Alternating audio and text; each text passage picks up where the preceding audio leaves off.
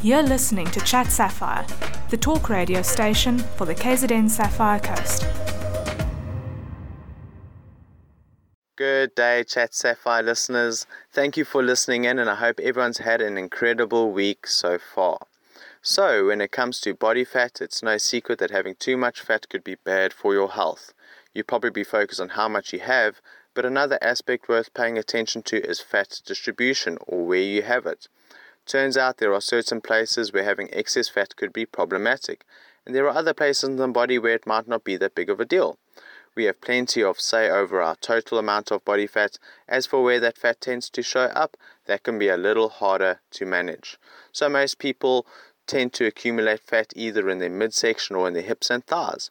But our genetics, gender, age and hormones could affect how much fat we have and where it tends to go. So believe it or not, there are more than one type of body fat to pay attention to. There are in fact three. Not only does each one have a different function, they're all located in different parts of the body. We have subcutaneous fat that sits on top of the muscle right underneath your skin, and this makes up about 90% of our fat stores. Visceral fat sits deep inside the abdominal cavity.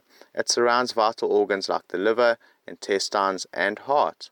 Unlike subcutaneous fat, you can't touch it or feel it, but it can pose some serious health risks. And then we get brown fat, that is a special type of fat that actually helps your body burn extra calories to stay warm. Babies have a lot of brown fat, but adults also have a small amount too, mostly around the shoulder and neck area. So subcutaneous fat is basically stored energy. Small amounts of it can be more helpful than you think.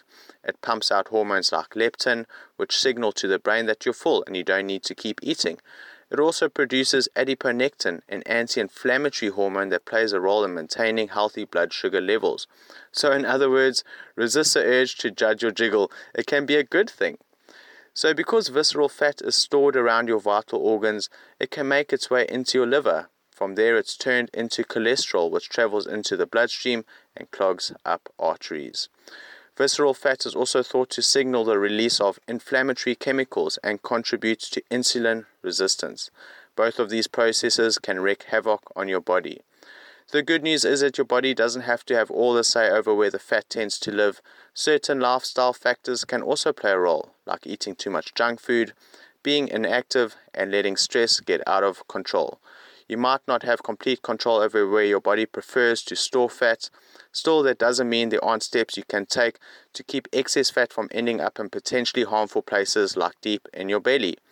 So basic tips, I'd encourage you to choose complex carbs and protein, eat healthy fats, exercise 30 minutes a day and increase the intensity.